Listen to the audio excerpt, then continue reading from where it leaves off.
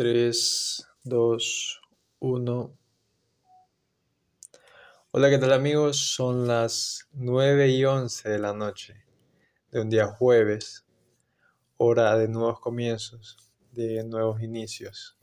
Nos podemos buscar el significado de las 9:11.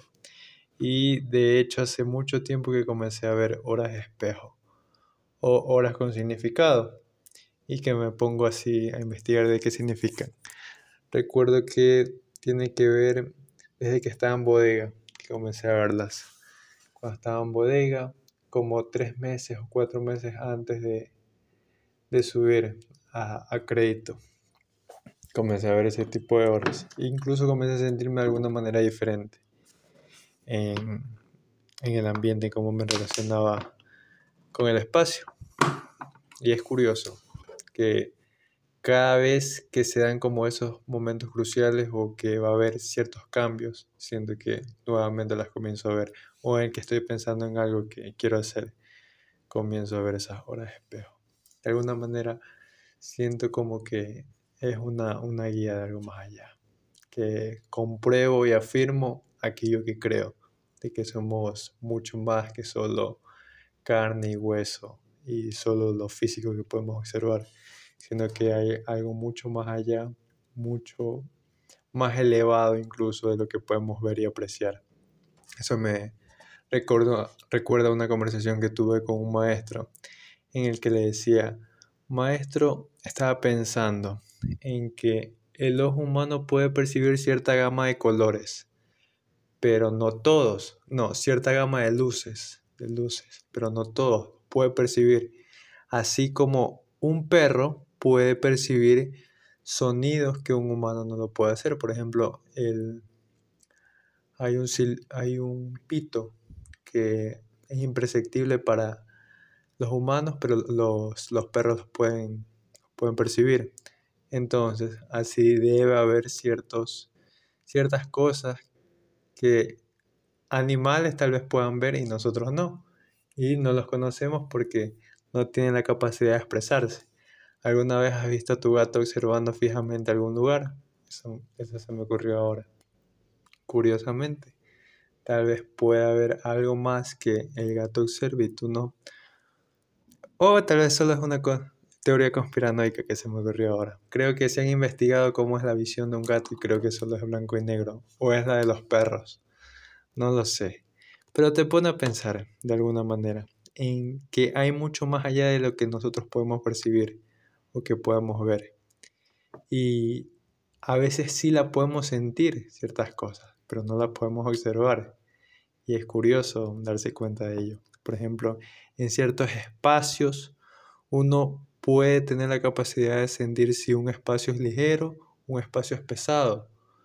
¿Cómo lo puede hacer uno? No lo sé, pero de alguna manera uno se da cuenta cuando se siente más ligero, más aliviado en un espacio, o se siente como incómodo, como una pesadez de estar en ese lugar. Tal vez nosotros tenemos sensores que no conocemos. ¿En qué parte del cuerpo estarán? ¿Estarán solo en el cerebro o estarán en nuestra piel? Por ejemplo, cuando se te despeluca el cuerpo, ¿es una señal solo del cerebro o tiene algo más que ver?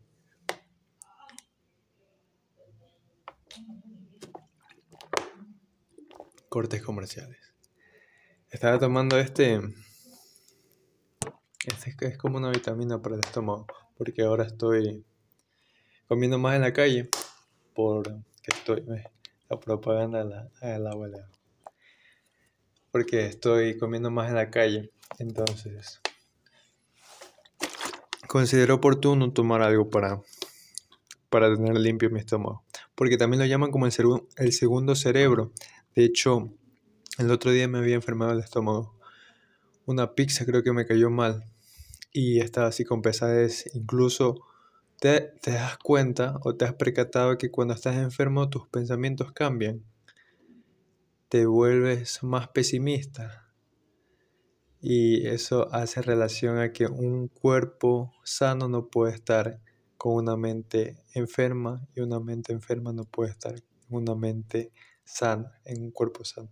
Bueno, cuerpo sano, mente sana, cuerpo sano, y que no puede existir una relación directa entre esos polos opuestos, porque uno arrastra al otro. Ya sea que tienes un problema mental, vas a terminar dañando tu cuerpo. Si tienes mucho estrés, vas a terminar perjudicando tu cuerpo. O si tienes un malestar, por ejemplo, lo que me ocurrió a mí, que era estomacal, eso influye directamente en mis pensamientos por el malestar, vaya. Pero también lo llaman el intestino o el estómago, el segundo cerebro, porque se ha investigado que uno puede recibir, percibir y sentir ciertas cosas primero en el estómago y luego se da cuenta el cerebro. Incluso he escuchado que existen neuronas en el cerebro, en el estómago o en el intestino, no sé. Pero por eso, por algunas razones, lo llaman el segundo cerebro.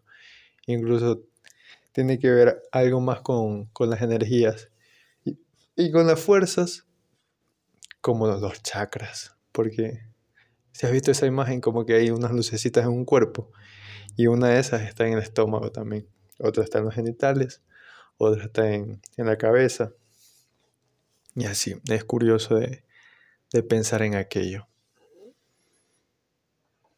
Y eso, este podcast audio surgió sin una idea o algo en específico que quería compartir, sino más bien porque me sentía con esa energía, como con esa fuerza, como con esas ganas que en ciertas ocasiones les había compartido que me siento y que me inspiro para grabar, como que en esa plenitud, como cuando te estás quedando dormido y sientes así como descanso, pero todavía no, así, como en ese momento, en ciertas ocasiones, como que me logro conectar con aquello, con esa sensación de paz y plenitud y como que me siento lleno. Es algo curioso de explicar. Quisiera poder tocar a una persona y que se sienta de esta forma, simplemente siéntete como yo me siento ahora y es como total plenitud.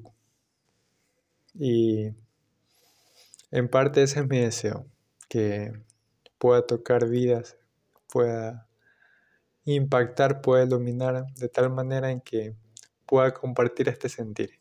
De alguna manera ya me siento pleno yo, pero creo que no vale la pena si solo yo me siento así, si solo yo disfruto este trayecto, si solo yo la estoy pasando bien.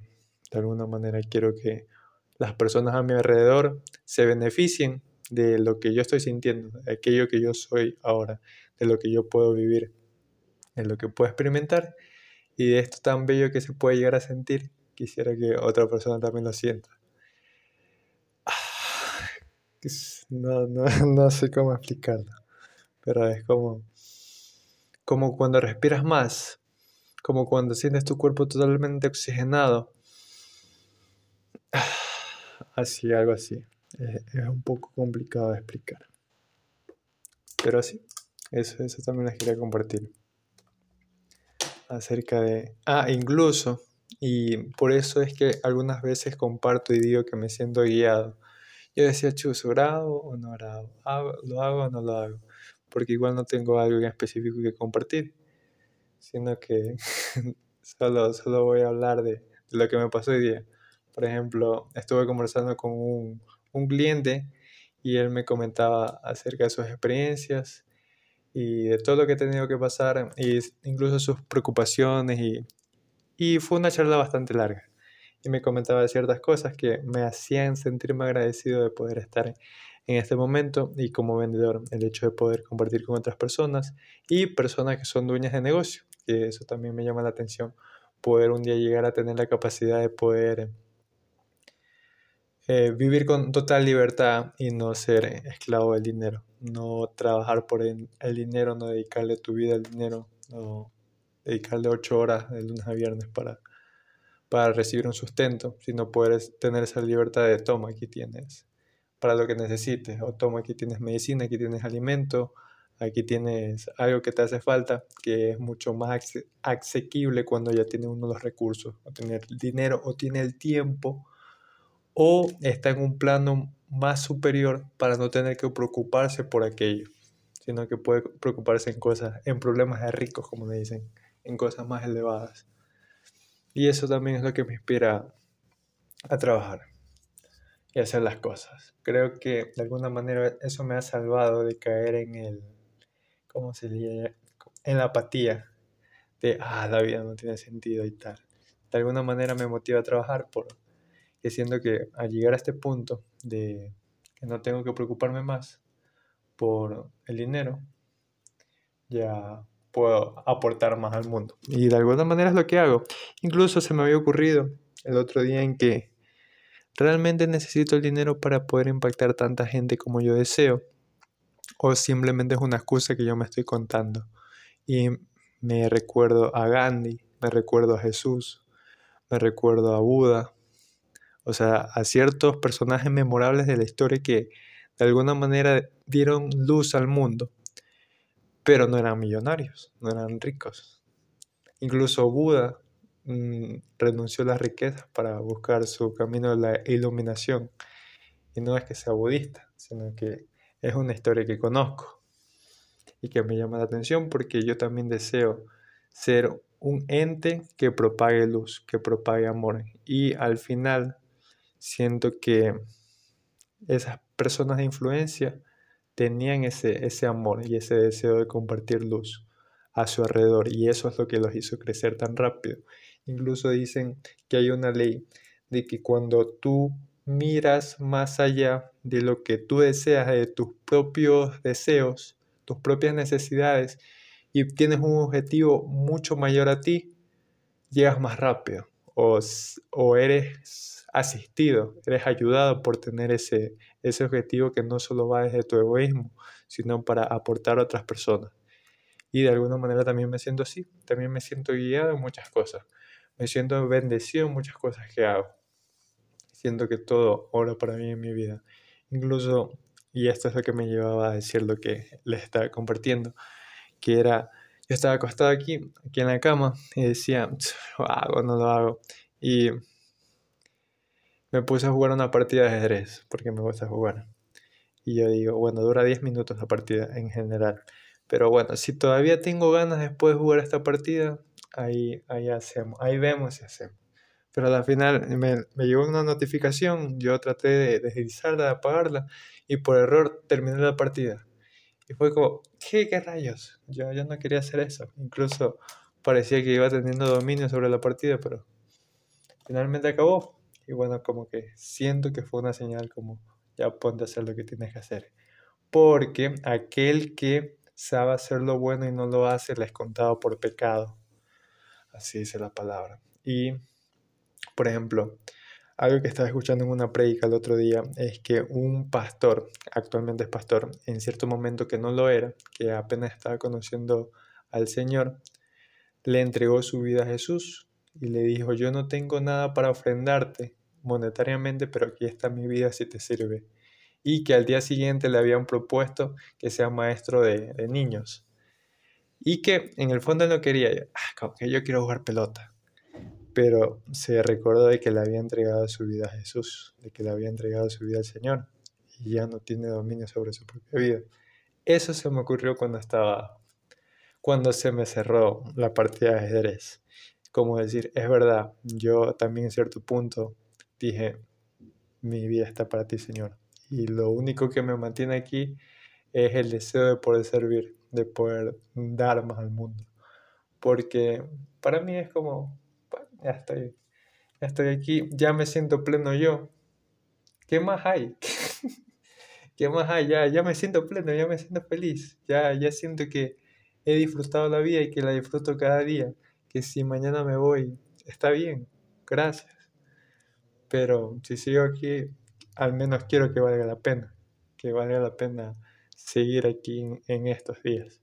Justamente van 15 minutos. Me voy antes de comenzar a llorar. Te mando un beso, te mando un abrazo. Hasta la próxima.